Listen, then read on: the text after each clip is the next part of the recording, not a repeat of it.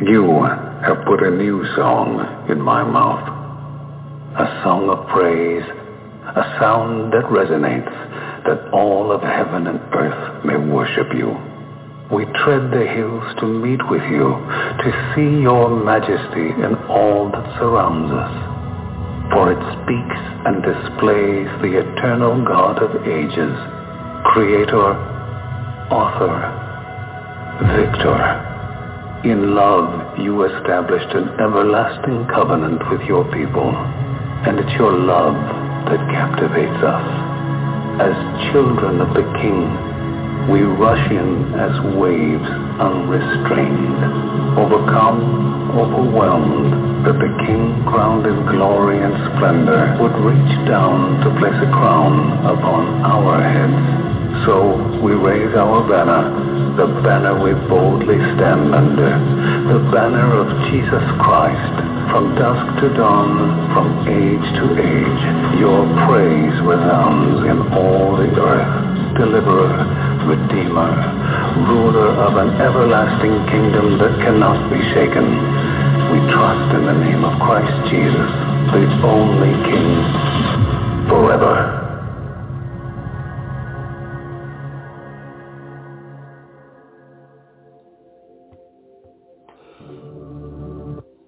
Welcome to Zion's Redemption Radio. This is Fundamentally Mormon. I'm your host, Mark Lichtenwalter. The guest call-in number is 917-889-8827.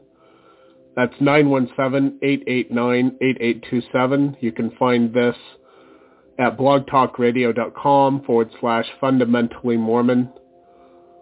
And the text will also be posted on my Facebook wall at facebook.com/LAZURUS1977. You can also find the text and the audio to this radio program on iTunes at Fundamentally Mormon and in the different Facebook groups that I am an admin of. Some of those groups are LDS Last Days Prophecy and Gospel Discussions, LDS Gospel Mysteries, Latter-day Unity, and others. You can find the pages that I admin also on my Facebook wall. And if you enjoy this program, please friend request me or follow me and make me one of your close friends. We try to put out as many episodes as we can during the week. But I'm thankful for you to be here today. Let's get right into the reading today. We are going to be reading out of Ogden Kraut's books.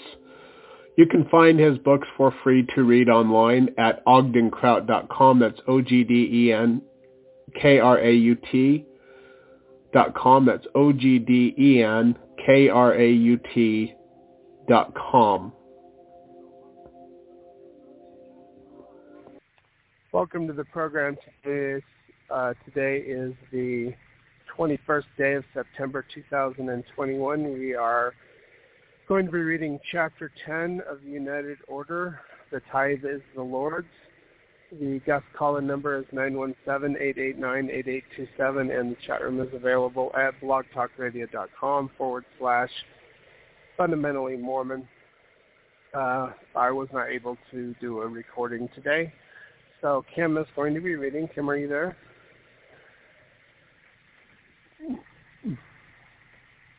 Yep. Sorry. I thought I had it unlocked, and I was like, yep. Fine. Okay. I am actually pulling on the scale at the rail yard, so I need to put myself in mute. So could you dedicate the program and then just start the reading, and I will put myself on mute. Okay. Sounds good. All right. Let's do the dedication first. I might have kids running in the background and talking. They are not in bed yet.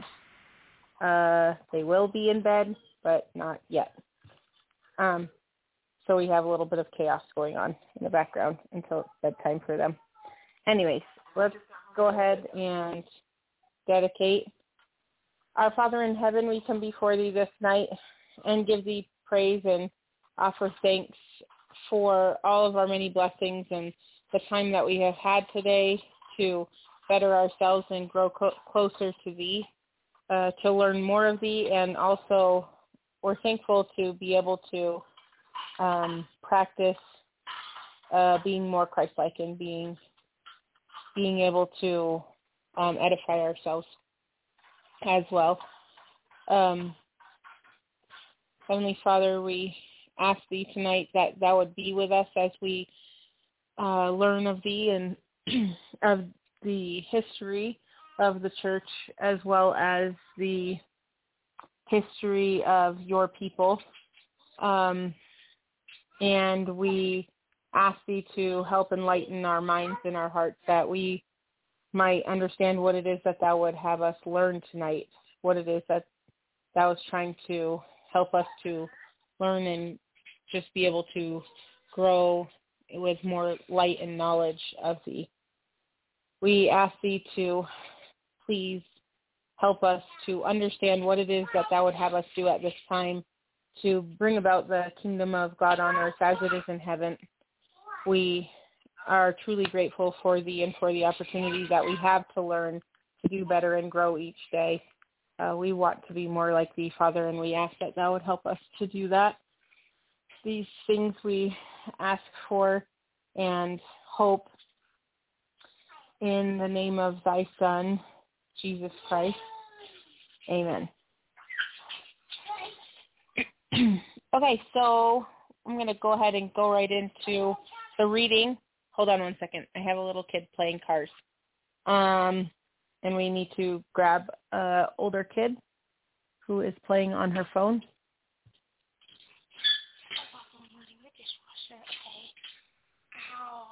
Yep, I can't have him crashing cars in the background because it's distracting.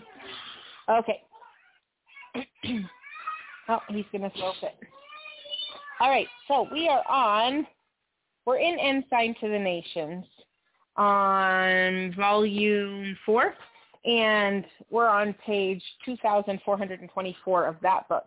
And we are in chapter 10 of the United Order in that text, and we are on page 143 of that, and it's called "The Tithe is the Lord's."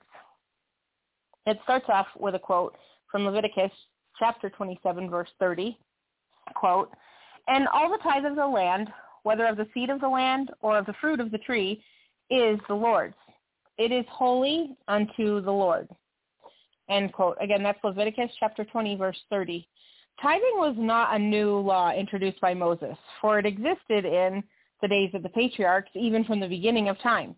These tithes came from the annual increase of crops, herds, etc.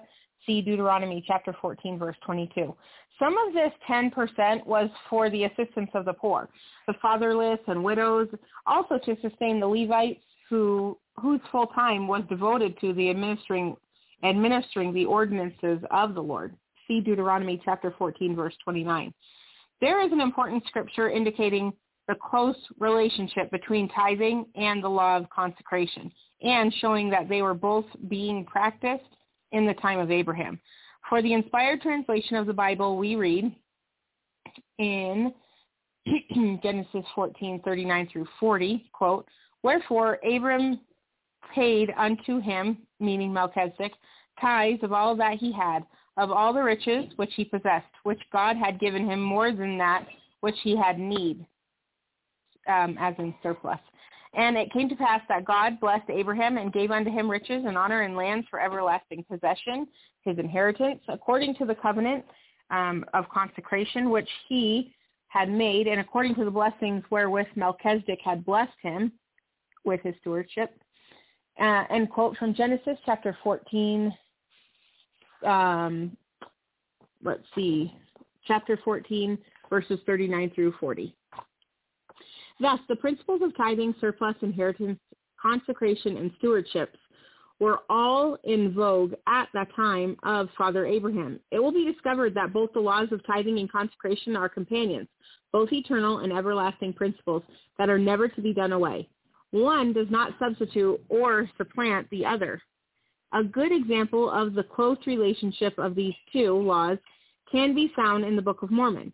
When the Savior appeared to the Nephites after his resurrection, he commanded them to obey the statute of tithing, which he quoted from the prophet Malachi. In 3 Nephi chapter 24, verse 6, and also verse 10, it says, quote, "For I am the Lord, I change not. Bring ye all the tithes into the storehouse, that there may be meat in my house, and prove me now herewith, saith the Lord of hosts." Saith the Lord, if I will not... Hello? Sorry, I hit a button. I don't know what happened. Oh, okay. Lydia, you're making a lot of noise in my background, just saying. "And prove me now herewith, saith the Lord of hosts, if I will not open you the windows of heaven and pour you out a blessing, that there shall not be room enough to receive it." End quote, from 3 Nephi chapter 24, verses 6 and 10. But then we read that on the very next day, they did minister one to another, and they had all things in common among them. In 3 Nephi chapter 26, verse 19. Did they reject the law of tithing that the Lord had just given them, and then during the night set up a united order? Why did the Lord give this law of tithing to them and say that it would be also for future generations if they were going to abandon it the next day? It is another proof that both tithing and consecration were being practiced at the same time by the same people, but for different purposes. We're now on page 145. The Nephites continued to obey the principles of the United Order for a considerable time, and they had all things common among them. Therefore, they're not rich and poor, bond and free, but they were made free and partakers of the heavenly gift. That's 4 Nephi chapter 3. Both tithing and United Order were also combined in the revelations of the Lord to the Latter-day Saints. Although many Mormon people say that tithing is a lesser law, there is no scripture to substantiate that theory. Others say that it is a stepping stone to lead people into the United Order and consecration. But if such were the case, then the Lord would have given tithing to the Mormons before he gave them the law of consecration. However, it was the other way around.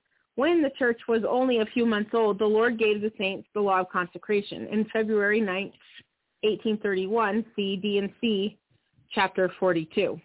Shortly afterwards, the Lord gave further instructions for obeying this law of consecration in sections 51, 52, 56, 57, and 58. 7 months later, on September 11th, 1831, it says C, like the letter C, 64:33. The Lord said that it was a day of the tithing of my people. This sounds as if the Lord may be giving up the principles of consecration, but 2 months later, he told the saints more about this law of consecration. He said that their surplus must go to the storehouse and that none are exempt from this law who belong to the church of the living God. That's Doctrine and Covenants, chapter 70, verse 10. He continued to add more instructions on the law of consecration in sections 78, 82, 84, 85, and 88. Now we're on page 146. Later on, August 2nd, 1833, the Lord again called for the saints to build a house by the tithing of my people. That's D&C 97, verse 11. Sorry. Excuse me. I had to sneeze. A year after this tithing law, the Lord continued to reveal more on the law of consecration, saying that it is for the benefit of my church and for the salvation of men until I come. D&C 104, verse 1. 3 months after this revelation on consecration, the Lord gave a revelation on tithing, which was for my holy priesthood. That's D&C 119, verse 4. 3 years after this tithing revelation in section 119, the Lord called George Miller to be a bishop, like Edward Partridge, to receive the consecrations of mine house. End quote. And that's from D&C 124, verse 21. Doesn't this seem inconsistent? Can anyone determine where consecration was repealed and tithing was substituted? If anyone thinks that consecration was done away with and tithing was left as the law of the church, how does he explain why the Lord gave a revelation nearly 10 years after the last law of tithing, which called for Brigham Young to organize the saints into companies that would bear an equal proportion according to the dividend of their property? That's D&C 136, verse 8. Essentially, we must conclude that consecration was the first and the last economic law given to the church. But that does not explain how tithing can be a law that would continue until the Lord would come. To make this all a little more confusing, it is interesting to note the Lord sometimes mentioned tithing and consecration in the same paragraph or even in the same sentence. Once he said in D&C 119, verses 1 and 3, I require all their surplus property to be put in the hands of the bishop, and this shall be the beginning of the tithing of my people, end quote. Again, that's D&C 119, verses 1 and 3. On page 147. On another occasion, the Lord said that the saints should receive their inheritance by consecration, agreeable to this law which he has given, that he may tithe his people, D&C 85, verse 3. Again, on July 8, 1838, a public meeting was held to discuss the law of consecration and stewardship when a revelation was given that pertained to tithing. See Doctrinal History of the Church, Volume 3, page 44. The reason why tithing and consecration were often mentioned together is because they are meant to function together. Simply said, tithing belongs to the law of consecration, and consecration is not complete without the law of tithing. The Lord said that consecration is an everlasting order in D&C 104, verse 1, and that tithing is a standing law unto them forever, D&C chapter 119, verse 4. It may seem contradictory that both the united order and tithing can exist at the same time and among the same people. And it may seem impossible consecration and tithing can both be everlasting laws of the gospel. The question then arises as to how these two important principles of the gospel can function at the same time. Consider the following revelation on how these two laws can function when they are obeyed properly. Hold on a second. There's something going on with my mic. Am I still coming in okay, Emmett? You're fine. I hear you fine. Okay. I was fixing it. It's in my ear. Whenever I touch it, I feel like, oh, no, I'm going to ruin the audio. But I didn't want it to fall out. Okay. Thank you, though, for letting me know. Consider the following revelation on how these two laws can function when they are obeyed properly. This first one comes from D&C 119, verses 1, 3, and 4. Verily, thus saith the Lord, I require their surplus property to be put into the hands of the bishop of my church in Zion. And this, meaning consecration, shall be the beginning of the tithing of my people. And after that, those who have thus been tithed shall pay 1/10 of their interest annually. And this shall be a standing law unto them forever. For my holy priesthood, saith the Lord. End quote. That is from D&C, chapter 119, verses 1, 3, and 4. It is clear that the law of tithing was to take effect after the consecrations had been made, after the increase had been given to the storehouse of the Lord. Then a tithe was taken. A man living the united order was commanded to put all his surplus into the bishop's storehouse. Nowhere does it say that he must pay his tithing first. After it is in the storehouse, then it is the duty of the bishop to draw a tithing out and present it to the church headquarters. The church then has the duty to pay, to purchase, or to contribute the Lord's tithing for those things which the Lord has designated.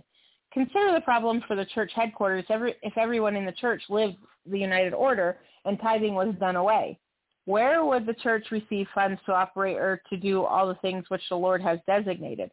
The Lord's tithing is for him to spend in the way that he has designated. Something doesn't seem right about that to me. The Lord indicates that tithing provides for the poor, church headquarters, the publication of books and pamphlets, the missionary system, temples, church buildings, and other things which he may designate. The united order is for the benefit of the saints, but the tithing belongs to the Lord. It was on the principle of tithing coordinated with the principle of the united order that would open the windows of heaven and pour you out a blessing that there shall not be room enough to receive it. That's from Malachi chapter 3, verse 10. And we're almost right on page 149.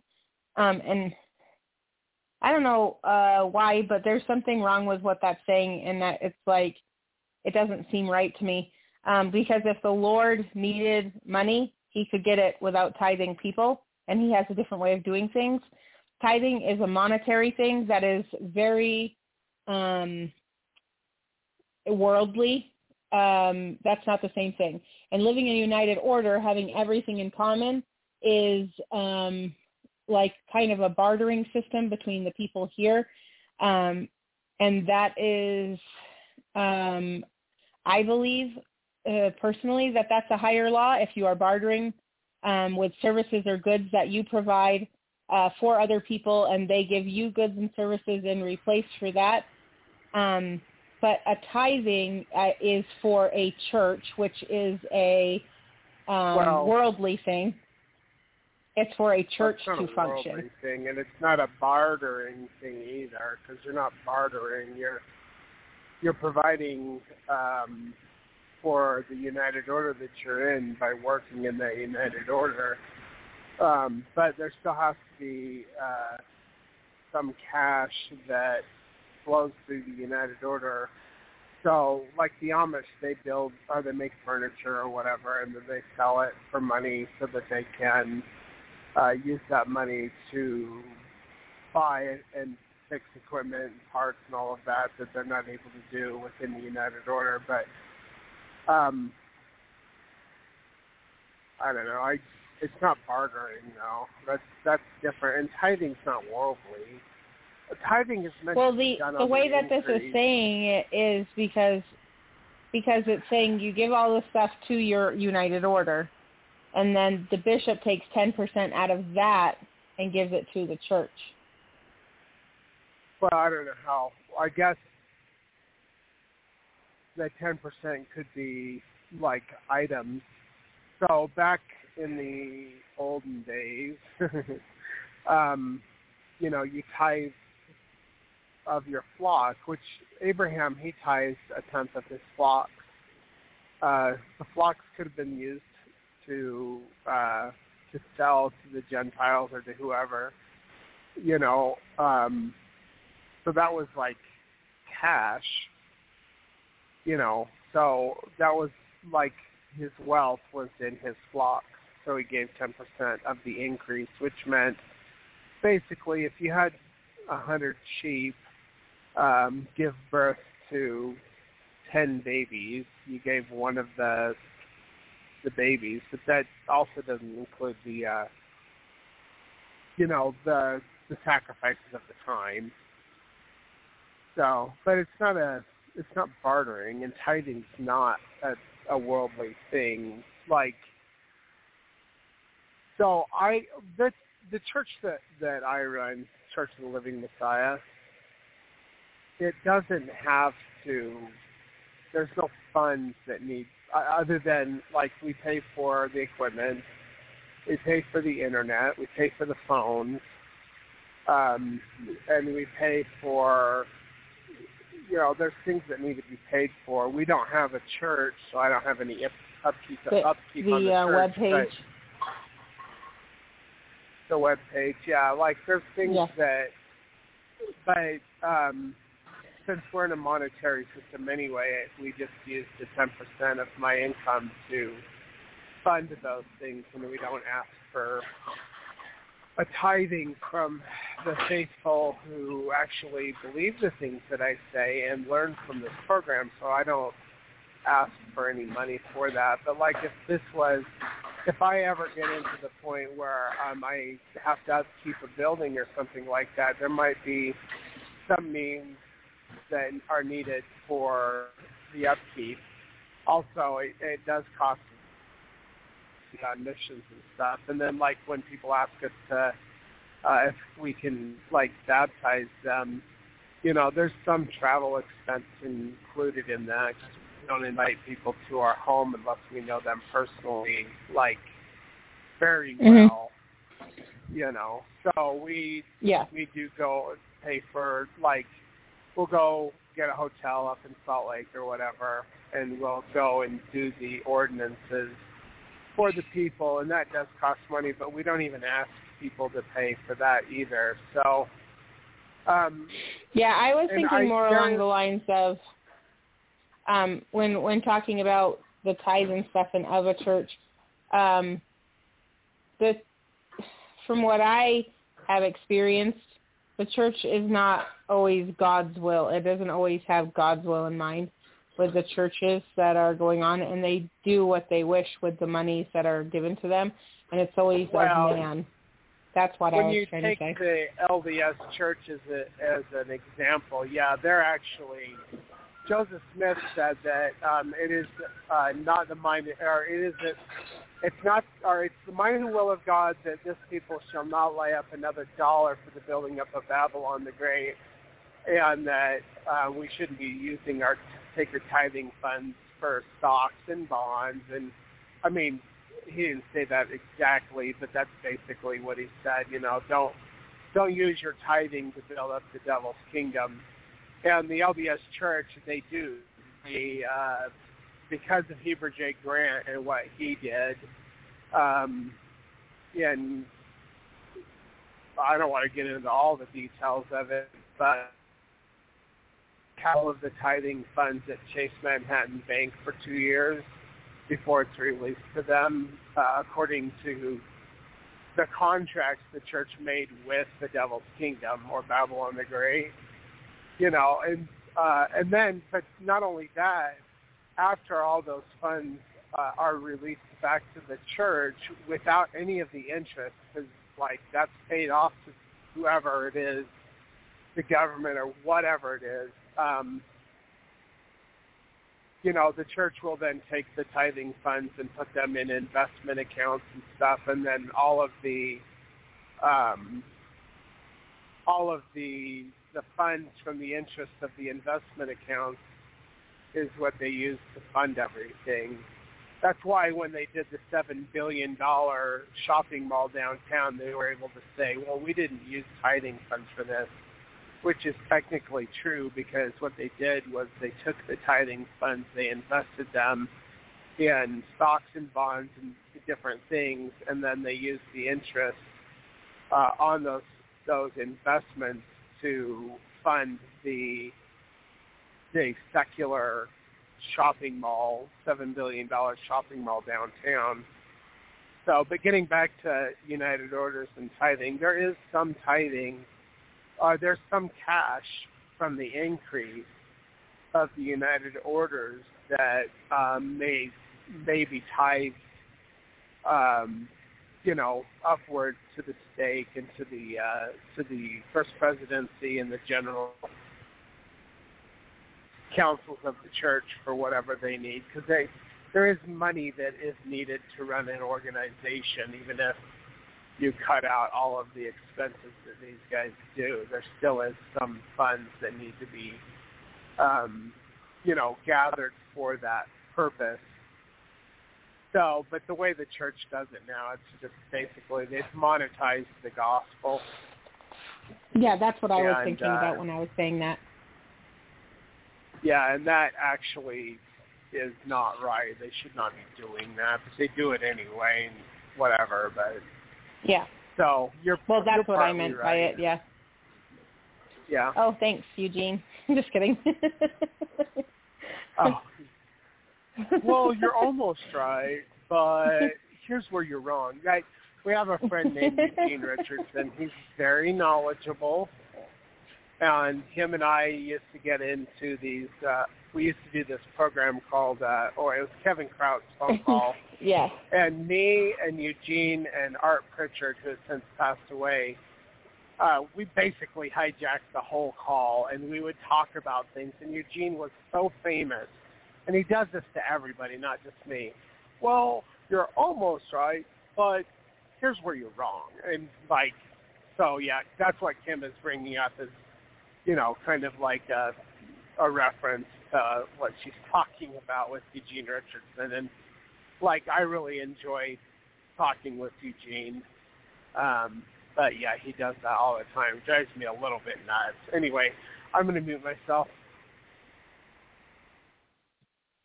Okay, I'll keep reading.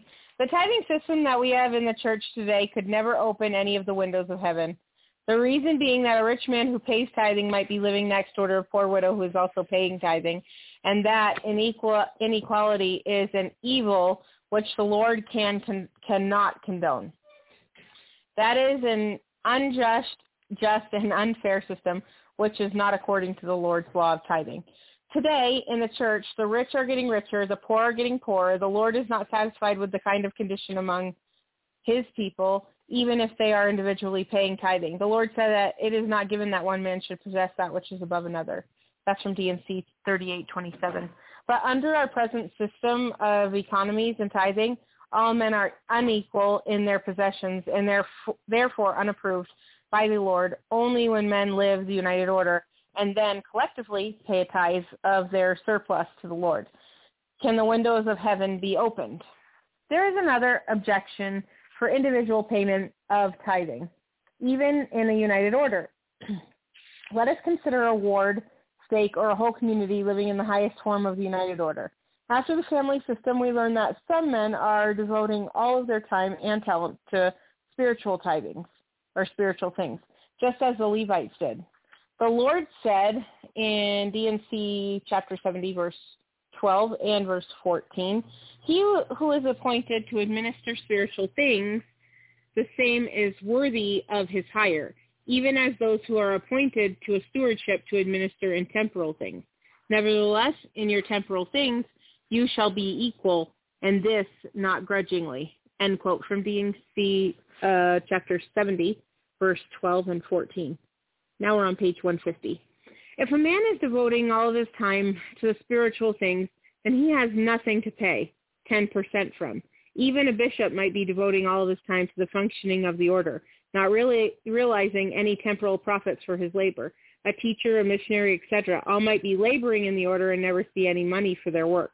And it would be impossible for them to pay a tithing. In fact, there may be only a very few men in the order who would be handling money, doing the merchandising, buying, and selling for the whole order. It would certainly not be their responsibility to pay the tithing.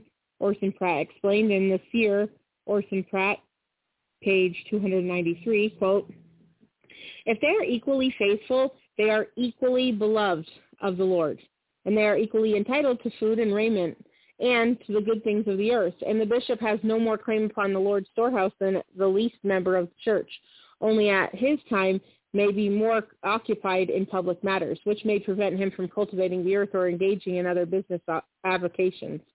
And the same is true in regard to the 12 or the first presidency. The highest officers and the lowest are all one in Christ, children of the same great family. End quote from the Seer, Orson Pratt, page 293. A properly organized united order might function for many years with most of the members never handling money.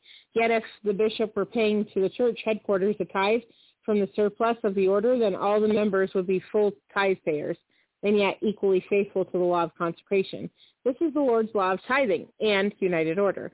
No other system is acceptable to him. A tithing from the surplus would make them all obedient in the law of consecration and tithing and equal as he has commanded. It would be foolish to think that we must continue to keep living by the Gentile money system that we can individually pay tithing. United order is a law of heaven, and it is ridiculous to assume that the greenbacks have any place inside the pearly gates.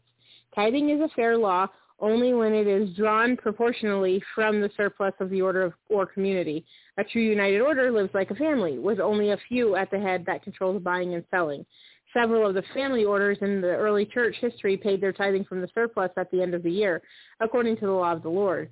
In the Orderville, Utah, it was part of their law that 10% of the net increase of the order was paid to the church each year for tithing. That comes from Building the City of God, Arrington, Fox, and May, page 276. There were several good reasons for this, and one was that the church received tithing from the order and hence was in a strategic position to maintain control of the order. Mormon United Order in Utah by Angus Woodbury, page 13. This assured the church that it was receiving a full tithing from its members, something that has never been achieved under the present system of tithing. It is difficult to point to a time when the church was obedient to the law of the United Order and tithing as the Lord commanded. Brigham Young knew this and said in Journal of Discourse, Volume 10, page 20, I sometimes think that I would be willing to give anything to do almost anything in reason to see one fully organized branch of this kingdom, one fully organized ward. Is there even in this territory a fully organized ward? Not one. It may be asked, why do you not fully organize the church? Because the people are incapable of being organized.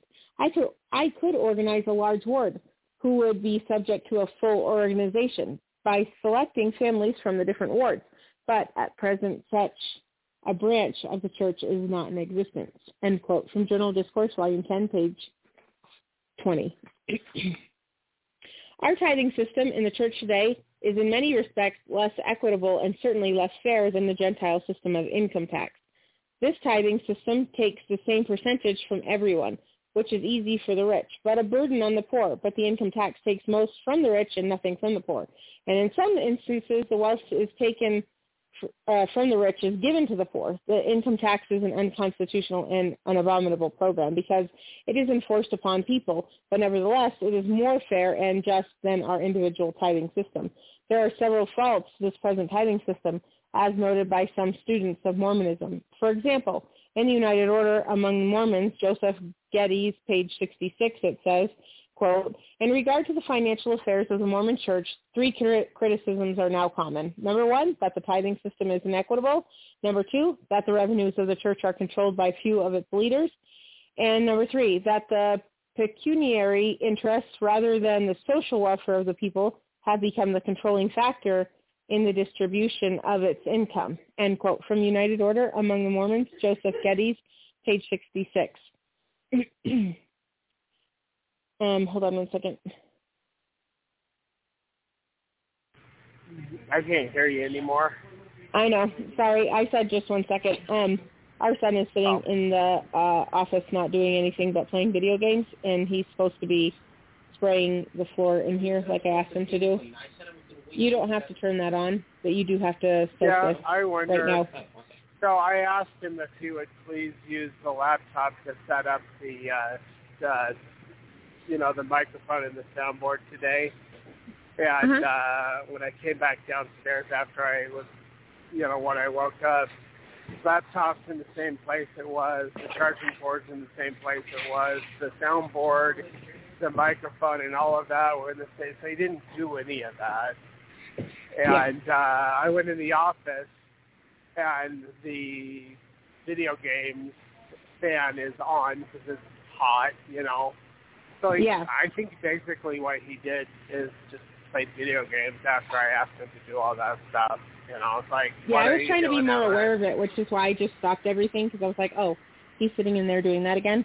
And I'm pretty sure that he had work that he needed to do. But also, Liddy wasn't in doing her job, so I just had to pause it for 1 second and remind them that I am listening and I am aware, even though I'm on the radio show. So, for the listening I can audience, continue, though. We're a family. We have 5 kids. And, we do this at this time so that people can listen when they're off work or whatever. And, when we do these things, when we sit down and take our, when Kim takes the time to do these things, the kids, for some reason, think that it's a free-for-all and that all the stuff that needs to get done as part of the normal operations of our family, they don't have to do anything. They just run and hide and go do whatever they want instead of what they're supposed to do. They play with their phones. They play with their electronics. They get on the line. They do all of the things that our kids are spoiled, and we need to let them have other experiences. So when I grew up, I didn't have a whole lot of stuff, and I am very thankful for the things that I'm able to have now and what we can afford. Because of how hard I work and how hard Mark works. We are hard workers. But our kids don't appreciate that. And they do that by when we get them things and we're like, yay, we can get them stuff. And then they don't care for them. They take advantage of it. Yeah, and they neglect their responsibilities. Things. Yeah. But, dinner needs to be done. The food needs to be packed for me to go to work tomorrow. Also, the lunches and everything have to be done because Kim wakes up at 5:30 in the morning, and she has to leave by 6:45 at the latest. And she's always trying to get all this stuff done that was supposed to be done the night before. And that's why I try to record the show so that she can do that and just listen. And they can monitor the studio, but they don't use the time that we have to do the things that need to be done, and then it just turns into a huge mess, and it turns into people not getting ready for school and work on time, and all these delays. Yeah. Oh, you're breaking up a little. Every second of 24 hours.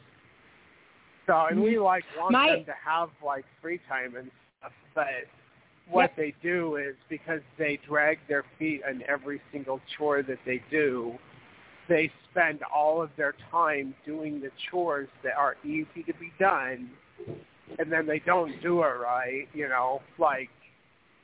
for instance, and I know this isn't part of the radio program, but for instance, we have a dishwasher, but we don't have a garbage disposal in the dishwasher, and we need the dishes to be done in the sink with soap and water, and then we use the dishwasher for a second rinsing and just to make sure it's thoroughly clean. Sanitizing. Yeah. Yeah, but we go and we find that food is just in the bottom of the dishwasher all the time because they don't do what they're told. They don't do it how it's supposed to be done. And then when there's a bunch of food in the bottom of the dishwasher and we're not paying attention, the dishes are dirty even after they're supposedly clean. That's how they are. But they are 16, 12, 8, and 6. And then we have a 2-year-old. So, it is par for the course, but it's still annoying. Yeah, that's what I was thinking too. Everything, we tell them all the time how things need to be done, exactly what the instructions are, and then they don't do it, or they want to argue with us about, that's not the way that I think it should be done, or whatever, but then the way that because they do it the two older ones have Asperger's, and so they don't understand, they have a hard time with regular social interaction. And so they feel they think they're smarter than we are. Well, okay, hold on. Let me finish. Okay. Go ahead. They feel like they know what's right, and they feel like because if I tell them to do something, for example, they feel like they can delegate authority to anybody else, even me or to Mark, because they feel like, you can do that, so I can do that. They don't have any hierarchy of, no, I'm the adult. I make your life possible. I'm trying to teach you how to do this. You need to listen and do it the right way. Things need to be done. The way I look at it is our home is like a ship, and everybody has their jobs, and we, as adults, try to help out and do the things that we need to do, but we need them to do the things that they need to do. But they think every kid needs some kind of chore. They need something to do. Yeah, they don't need to be weighted on hand and foot. Yeah, they need to learn. Okay. Yep, you're going up the Mine Road. So I'm going to mute myself. Yep. Yeah. So I'll mute myself. Just as a part of learning and living and growing, the best way for anybody to learn anything is by doing, by going through it and living it. And so if you wait on your kids hand and foot and do everything for them, they will never learn how to do it on their own. And that doesn't help them out, because then you end up with a 21-year-old moving out of the house who cannot do their own laundry, doesn't understand the concept of doing dishes, doesn't know how to do minuscule little chores or things that relate to everyday life. So, so it's a disservice if you're not trying to teach your kids or try to help them to be individual people who can have self-help skills and, live their life without you. So anyways, I guess I'll continue on the reading. I'm almost actually done with the chapter. It is, so long ago since I was reading. Okay.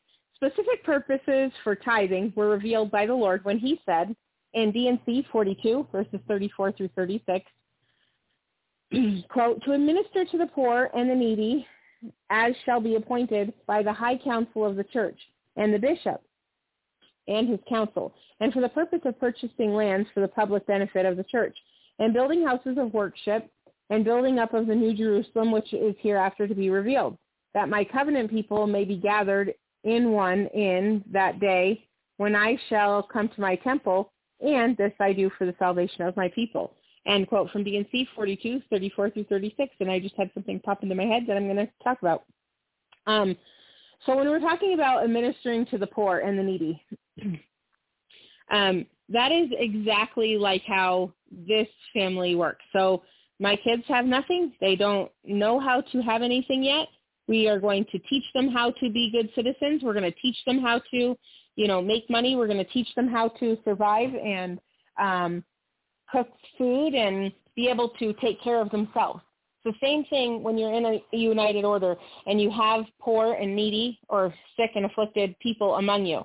So you are not just caring for them constantly. There isn't poor who remain poor eternally, okay? If they want to have a place in God's kingdom, they find purpose, they are taught, they do their work, and they learn how.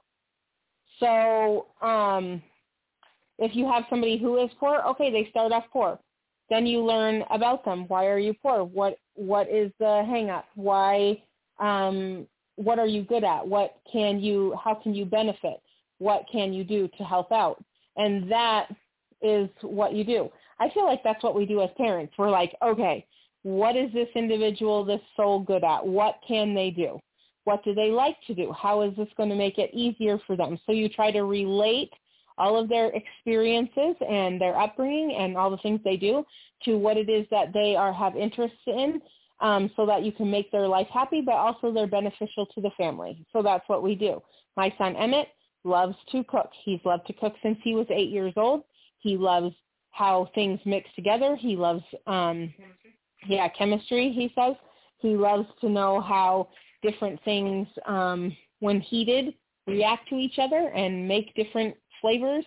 So he just loves to do that. So from a very young age, I was like, okay, sure, let's just teach him how to do it.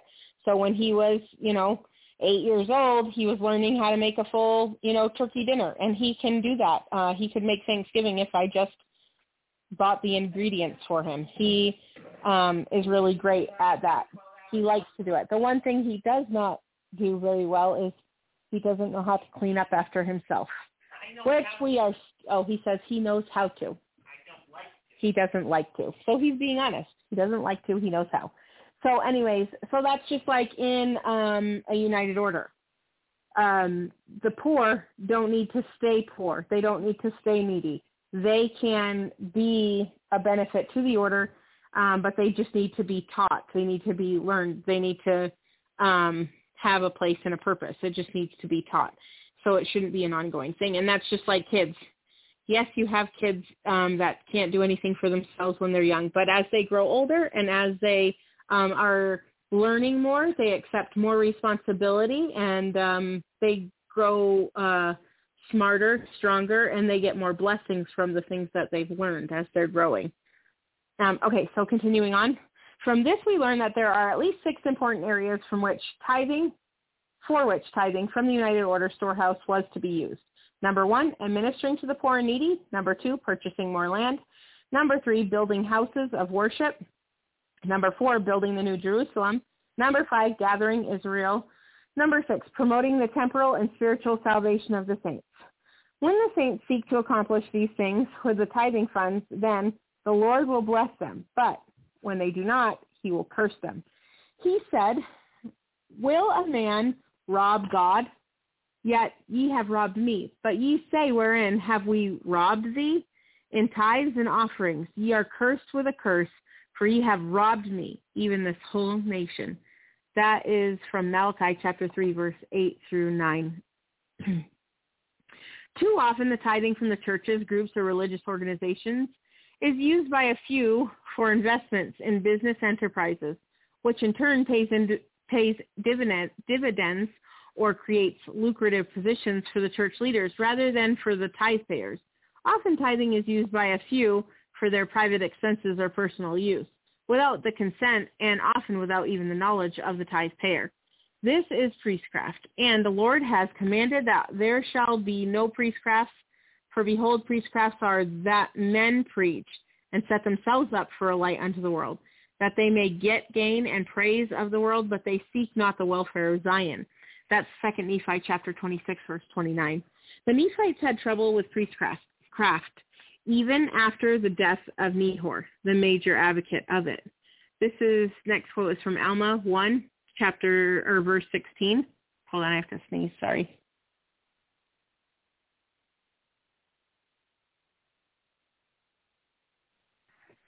Nevertheless, this did not put an end to the spreading of priestcraft through the land, for there were many who loved the vain things of the world, and they went forth preaching false doctrines, and this they did for the sake of riches and honor. End quote. That's from Alma chapter 1, verse 16. It has persisted and is still prevalent in the land today. Therefore, money taken for tithing but got used as prescribed by the Lord is priestcraft. For tithing is the Lord's. Now on page 155. United order was not to be done away by the law of tithing. Neither is tithing to be abandoned when this people lives united order. Neither has the law of consecration been done away. It is still binding upon the Latter-day Saints. Everyone going through the temple makes an oath and covenant to obey that law. Although the whole temple ceremony has been published many times, it is not understood by Mormon or anti-Mormon. Consider the covenant taken. Each of you bring your right arm to the square. Or this, it doesn't even say where it's coming from. This doesn't give a quote, but it is in like italicized, so I believe it's a quote from somewhere. It just doesn't say where. You need to empty that bottom part out and fill it up and have stuff in it. What? You need to empty out the bottom part of that and fill it up with soap because you're using that too. That's a covenant from somewhere. I think one of the laws. Emmett, I already know. You need to do what I asked. Empty out the bottom part and get that part ready.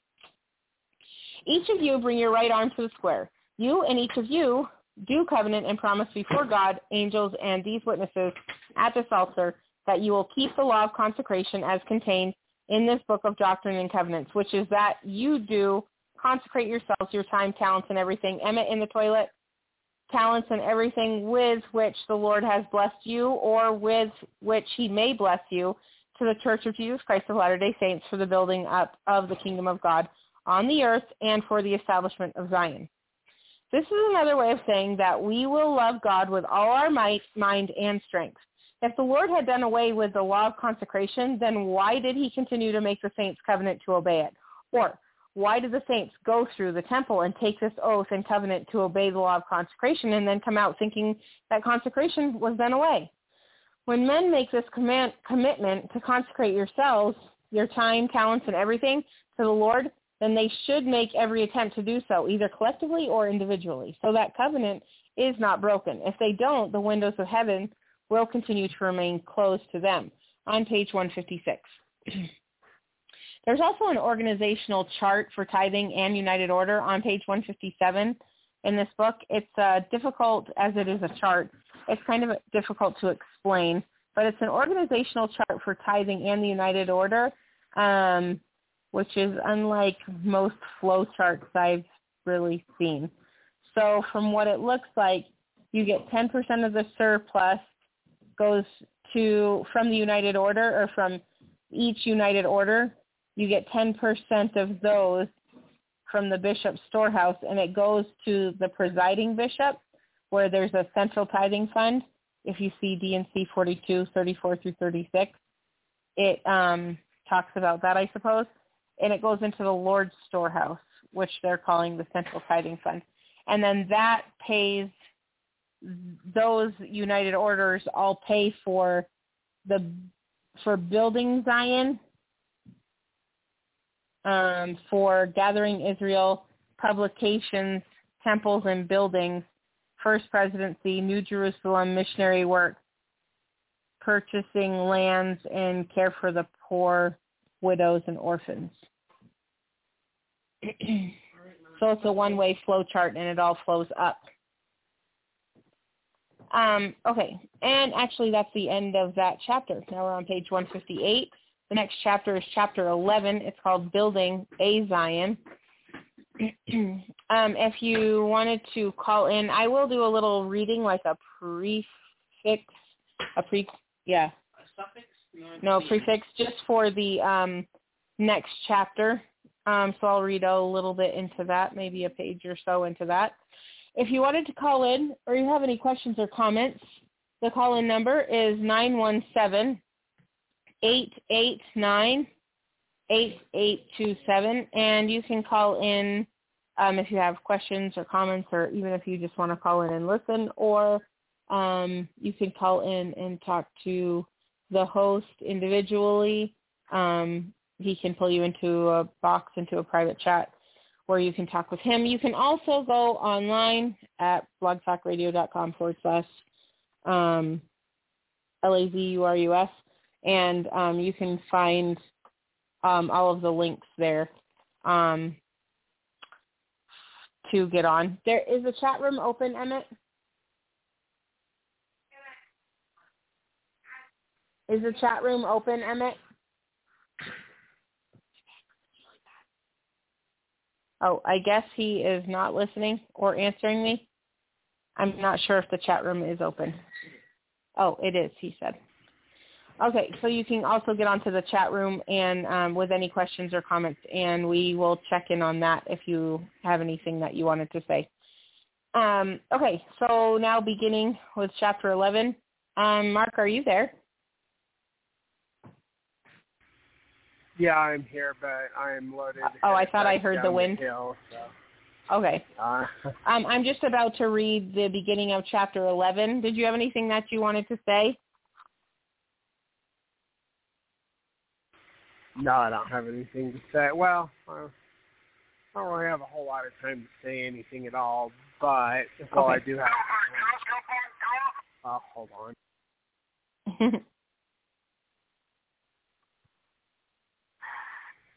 Anyway, I don't know. Like, even in the United Orders, everything needs. Well, just. 495. Thanks, Mark. You're welcome. Just go ahead and read, and then I will. Okay. I'll comment when I get down to the bottom of the hill. Okay. Do you want me to just read extremely slow? Because I'm just going to read the beginning of the next chapter. I'll just let you know when I'm back on, so just read it until then. Okay. All right, so Chapter 11, Building a Zion. I also beheld, comes from Joseph Smith, Doctrinal History of the Church, Volume 2, page 381. I also beheld the redemption of Zion and many things which the tongue of man cannot describe in full. My scribe also saw in vision the armies of heaven protecting the saints in their return to Zion, and many things which I saw. End quote, from Joseph Smith, Doctrinal History of the Church, Volume 2, page 381. Zion and Babylon have always been competing with each other.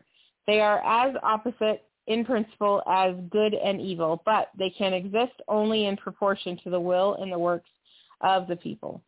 Good people cannot participate or assist in building up Babylon, nor will the wicked people seek to build up Zion. They cannot long exist together. From What is Zion? A Distant View, Hugh Nibley, pages 3 through 4, quote, Babylon is just as pure in its way as is Zion. It is pure evil, for even good, when it becomes contaminated and perverted, becomes an evil. The main thing is that Babylon and Zion cannot mix in any degree. A Zion that makes concessions is no longer Zion. End quote. That's from What is Zion? A Distant View, Hugh Nibley, pages 3 through 4. And now on page 159, the Lord uses the word Zion more frequently any other word than, it doesn't say than, it just says more frequently, any other word in the Doctrine and Covenants. Yet, most of the Latter-day Saints scarcely know its meaning. The importance of Zion cannot be overestimated, for the prophet Joseph said, without Zion and a place of deliverance, we must fall. That comes from Teachings of the Prophet Joseph Smith, page 71. He also said, in Teachings of the Prophet Joseph Smith, page 18, for if Zion will not purify herself so as to be approved in all things, he will seek another people. For his work will go on until Israel is gathered, and they who will not hear his voice must expect to feel his wrath. End quote. That's from Teachings of the Prophet Joseph Smith. Somebody let him go. Teachings of the Prophet Joseph Smith, page 18. Hi. What happened? The light's on? Oh no. Yeah. It's not broken. It's okay.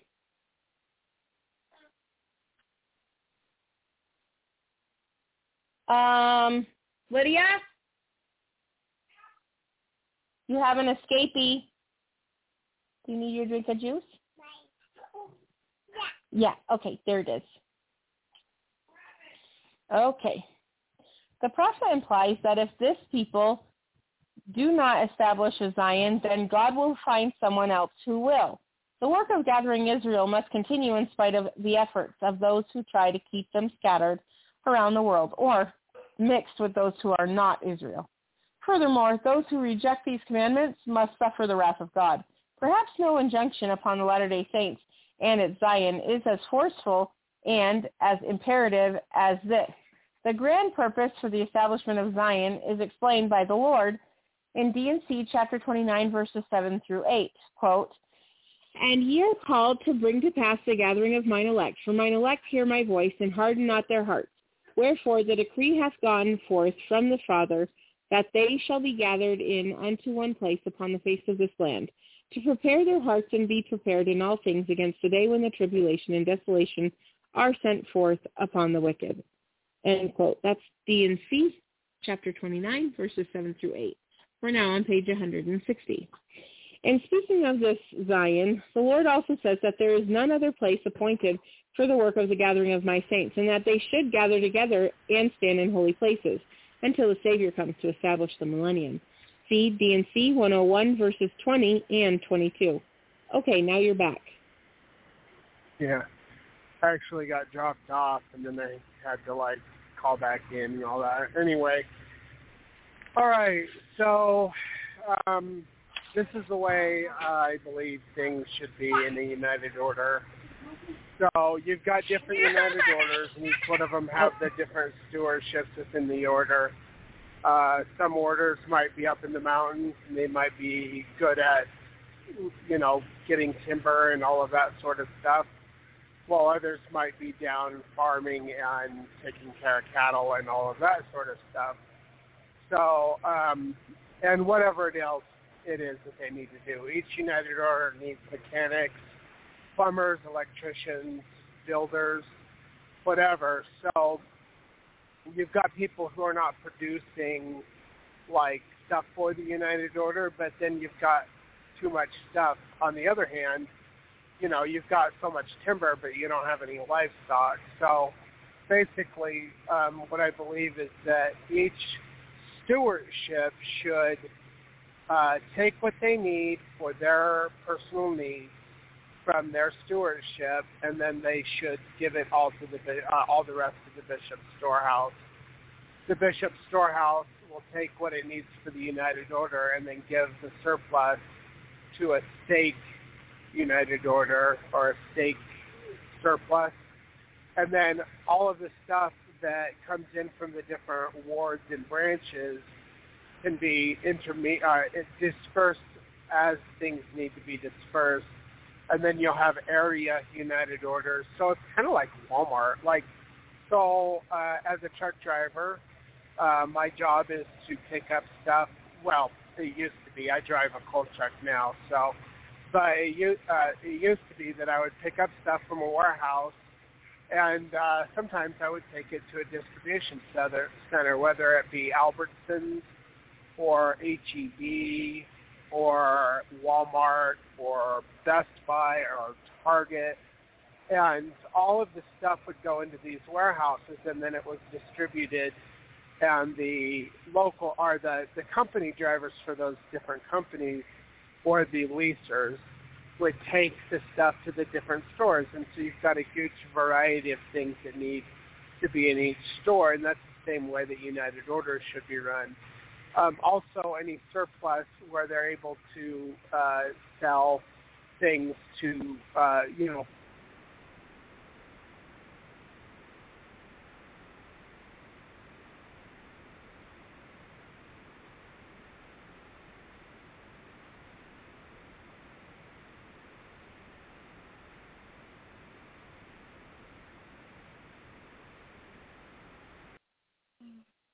Can you hear me? Because you're breaking up and I can't hear you.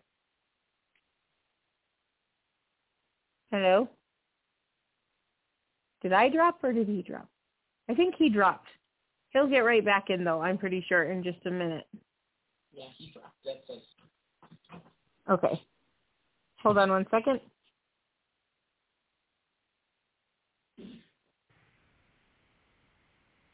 Can you hear me, Mark? Yeah, just go ahead and merge it. I did. Now we're merged. Oh, okay. It's just easier for me to call you than trying to get back in the studio and all of that. And the cell phone tonight is really bad. I don't know what's going on, if it's an astrological problem that's affecting cell phone lines or what, but like my calls keep dropping. It's ridiculous in areas where my calls don't usually drop. So anyway, so each state will take 10% of what they have gathered from the wards, and they'll send that up the chain to the area authorities. And then the area authorities will take 10% from all the things that they've gathered and send it up to the general authorities of the church so that the operations of the general authorities can be, done. And it's kind of like a bottom-up instead of a top-down type of system. And then if a state has wards that are having hard times, like if you, for instance, you got a drought and the wards need things, then that'll be taken care of by the stake presidency and distributed evenly and equitably, by the different united orders that are set up in Zion. So that's how I believe united orders should be run. And, there's some tweaking and stuff. Each one should also be run by personal revelation, especially personal revelation and revelation of the person who, like stake president, receives revelation for his, stake, and an area authority receives revelation. But it doesn't, it's basically the bishop doesn't get questioned by the stake as to whether or not, his revelation is relevant or whatever. And also there has to be councils and things that have to be done, because all things are to be done by common consent. So that's how I believe United Order should be run. Now, that's when Zion comes in, and when there's more people, more United Orders available to have a large system. But in smaller United Orders, so you've got 10 families and you've got one bishop over that those 10 families, they all contribute and they all work together in a United Order that's self-sufficient from anything else until there is enough United Orders to where maybe you might have 10 United Orders with 100 families, and that forms a stake. And then the stake, there's a council, and everything's still done by common consent. So, anyway, excuse me. The problem with United Orders within the history of the LDS Church is that very few knew how they were supposed to be run. Brigham Young and other church leaders would say, okay, here you go, you got a new United Order, do your best, and then they wouldn't give any instructions as to how the United Order was actually supposed to be run. And so a lot of United Orders failed. Some did not fall, but most of them did because there wasn't proper instruction. Now, we have been reading a lot where Brigham and others would say, you're going to be in the United Order as Elijah or no, Enoch. Well, there's actually a record of the United Order of Enoch and how they ran things. But they never quote that. They don't talk about it.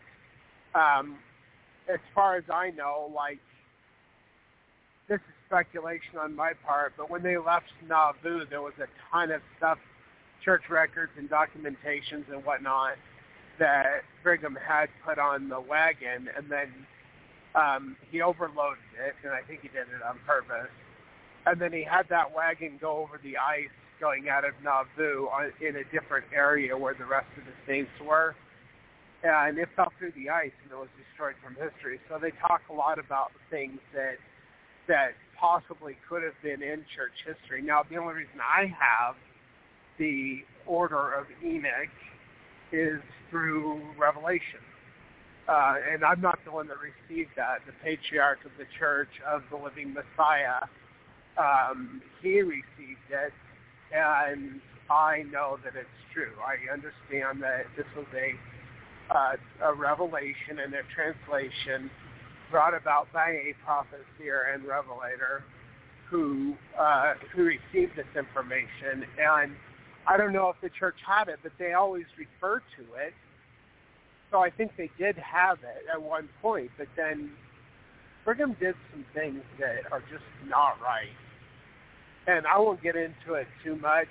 No, I don't believe Brigham conspired to kill Joseph Smith, but there were things that he did that weren't right. And the fact that, like, we've been given instructions as a church and a people to live certain laws, and Brigham Young, he harped on the people all the time about living those laws, but he never lived them himself. And then he would get mad when the saints, you know, like there's one instance that I bring up all the time. The women of the church wanted to buy yellow ribbons to put on their dresses for some reason. I can't remember what the special occasion was. And Brigham Young went in he basically got angry, and he said that, the women of the church shouldn't have bought these things. They should have donated the money that they used to buy these yellow ribbons to the church. You know, but then this man, Brigham Young, you know, back in the pioneer times, the railroad was just coming into Utah, and he would have all of the finest things that he could have while the whole church was living in squalor, but he lived like a king on the backs of the people, and that's not how things were supposed to be done either. Not only that, he never lived a united order. He never consecrated. He said he did, you know, like it was his church, and everything that was the church was his, you know. So he was always trying to get more and more and more, but not actually being obedient to the laws of God, wherein it states that one man is not should not own that which is above another, wherefore the whole world lies in sin. And if you will be in his dying people, you must be equal in all things. He would talk about all these things, but he himself would never lead by example. So that, along with a lot of other stuff, and the fact that in section 124, Jesus said if they didn't build that temple where the Father could come restore the fullness of the priesthood, that Jesus, would reject the church with their dead. And he said, if you do the things that I say, I will fight your battles for you. But if you do not, instead of blessings, you'll receive wrath, cursings, indignation. And then he wouldn't fight their battles for them. And that's what happened. So looking back at church history and knowing the great curses and trials and hardships that came upon the saints after,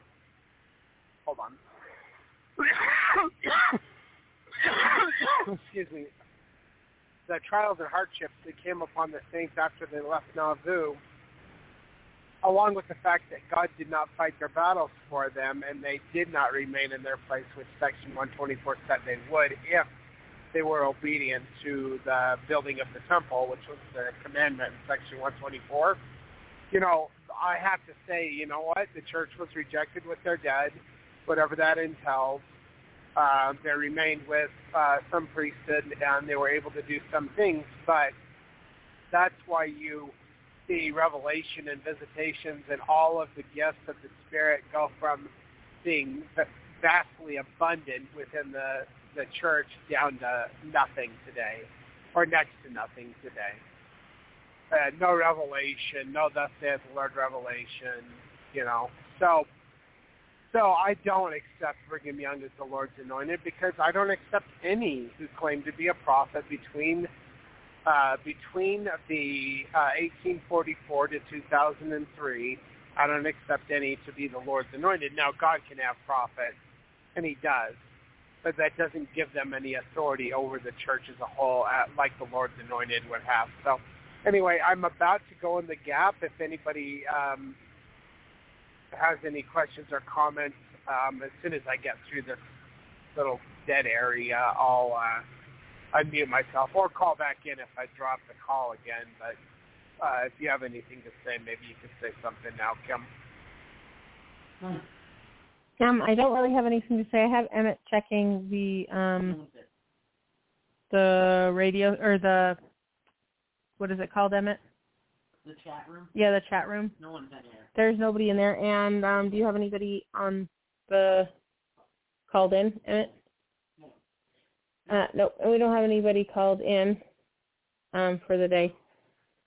I know that you probably want me to say something intelligible here, but I'm trying to get everything ready for tomorrow also, and been trying to run the carpet cleaner in between talking. So. Well, I didn't drop the call, and I'm almost that's in the good. area where. So we don't have anybody in the chat room, and nobody's called in. Yeah. Okay. I've been contemplating about just doing podcasts because we don't have people call in, and nobody uses the chat room. I know people listen, and I know that they watch everything, but there's other programs I would like to be able to listen to when I'm driving.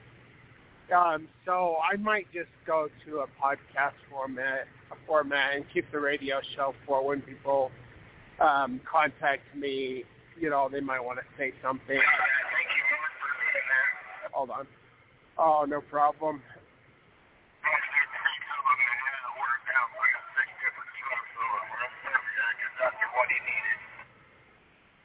10-4. Anyway, I'm just like, Oh, my sorry, phone is making noises. Sorry. Yeah, that's fine. So I'm thinking maybe I might just do that. I mean, I thought maybe if I did these programs at a time when people could join the program, people would call in, but that's not the case. Like somebody told me the other day, they were trying to mock me. He said, I went in the history of this group, and I see that your posts don't get hardly any likes, and nobody comments on them, and all of this and that. And I told him, look, I'm not here for the people who are sucking on the tit of the church still, who choke on the milk of the gospel. I'm looking for the people who are interested in the meat of the gospel. And as people might know, or as they may not know, I do proclaim to be the one mighty and strong that is spoken of in Isaiah chapter 28. And the main mission of the one mighty and strong of chapter 28 of Isaiah is that he teaches they who are weaned from the milk and drawn from the breast. And that's the milk of the gospel, people who are ready for the meat. And by numbers, they are few in comparison. So if 1 million people hear my show and only one of them, listens and hears and takes these things and learns from it, then I'm successful. I really don't care about the masses. Jesus did, and his salvation was for the masses. Although it does say, that the way is straight and narrow, and few there be that find it, and the gate to hell is broad, and many therein follow therein at.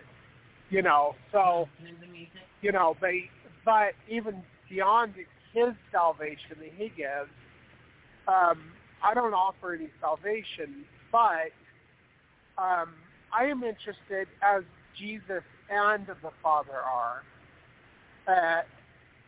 in finding quality, people who want to be obedient to the instructions given to us by God through revelation. And we're interested in quality, not quantity. We're not interested in quantity. I'm not interested in creating a church for a bunch of people. Now, I do like to teach people, and it's nice. But then there's another thing, too. A lot of these people who are ready for the meat of the gospel, they get hung up on the pride of their own knowledge, and they go this way and that with the precepts of men mingled with the meat of the gospel, and they can't be taught by anybody because they know it all, you know. So, like, that's a problem that Joseph Smith even had in his day. He said, well, I can't teach these elders because they know too much. And so, whatever. I mean, we're sifting the 1% out. And Isaiah said that the minute will which is 1%. So, and that'll be the people who not only listen but obey and are obedient to the instructions that God has given us. And they'll be the ones that redeem Zion. And all the rest who make all kinds of excuses as to why we can't be obedient to the laws of God, they will not be part of Zion. So, but is being sprinkled throughout the nations of the earth, as Isaiah saw. But, and I'm glad that people are learning from it. But we've been doing this at different times of day. We started at 3, and then we moved to 4. Did that for a while. We went to 5, and then 6, and then 7, and now 8. And, I know people are reading the text, and they're listening to it because they see the stats, but nobody calls in. Very few actually want to be obedient to trying to understand these things and to partaking of the knowledge that is had, or being obedient to the instructions given. And I'm just getting to the point where, you know what, I can create multiple podcasts a week without having to do the radio show all the time. And I think that I might just start releasing the programs that I create when I'm finished with them instead of waiting until 8 o'clock at night. Because I'm working right now. I can't do anything about that. Kim is trying to do the things that we need to do in our house, and we take an hour to 2 hours a day, 5 days, 3 to 5 days a week, to do these things. And I don't think that, like, even the likes that I get for my posts on Facebook, like, it's the same people all the time, and they don't comment. And I think that they're like, oh, that's really great that you're doing that, like, but they don't actually read any of it. And they don't contribute anything.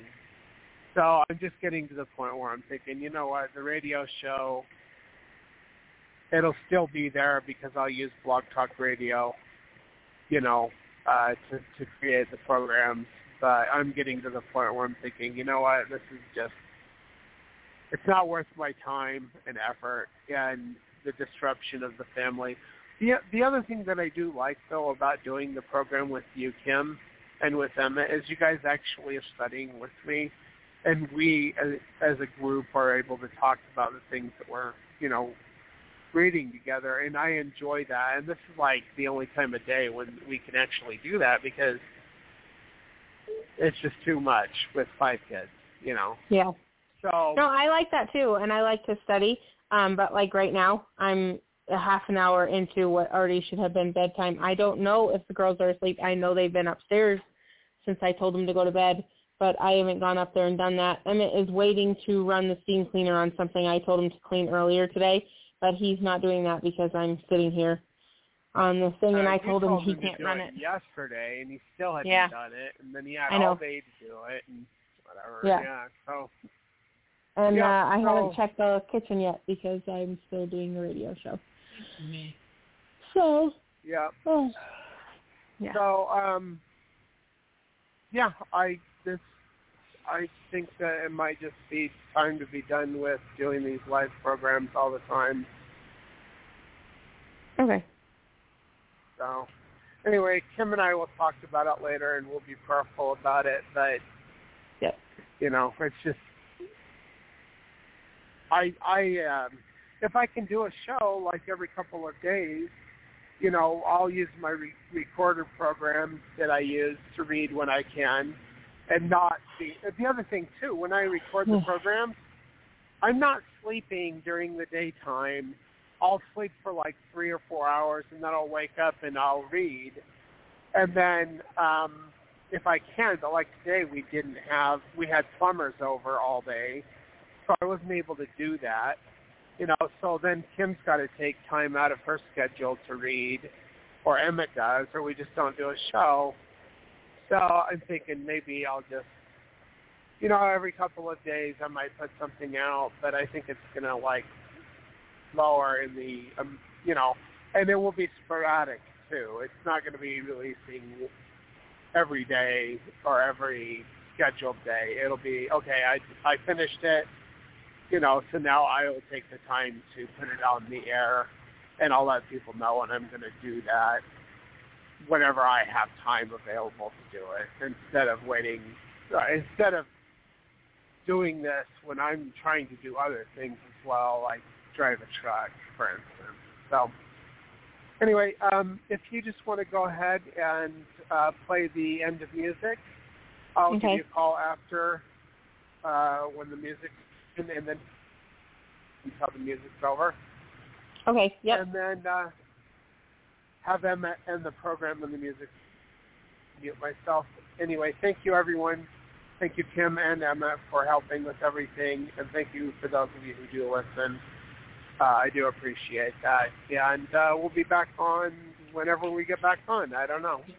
So, all right. I guess we'll be done with it. So, thanks for listening. Okay, thanks. Okay, bye.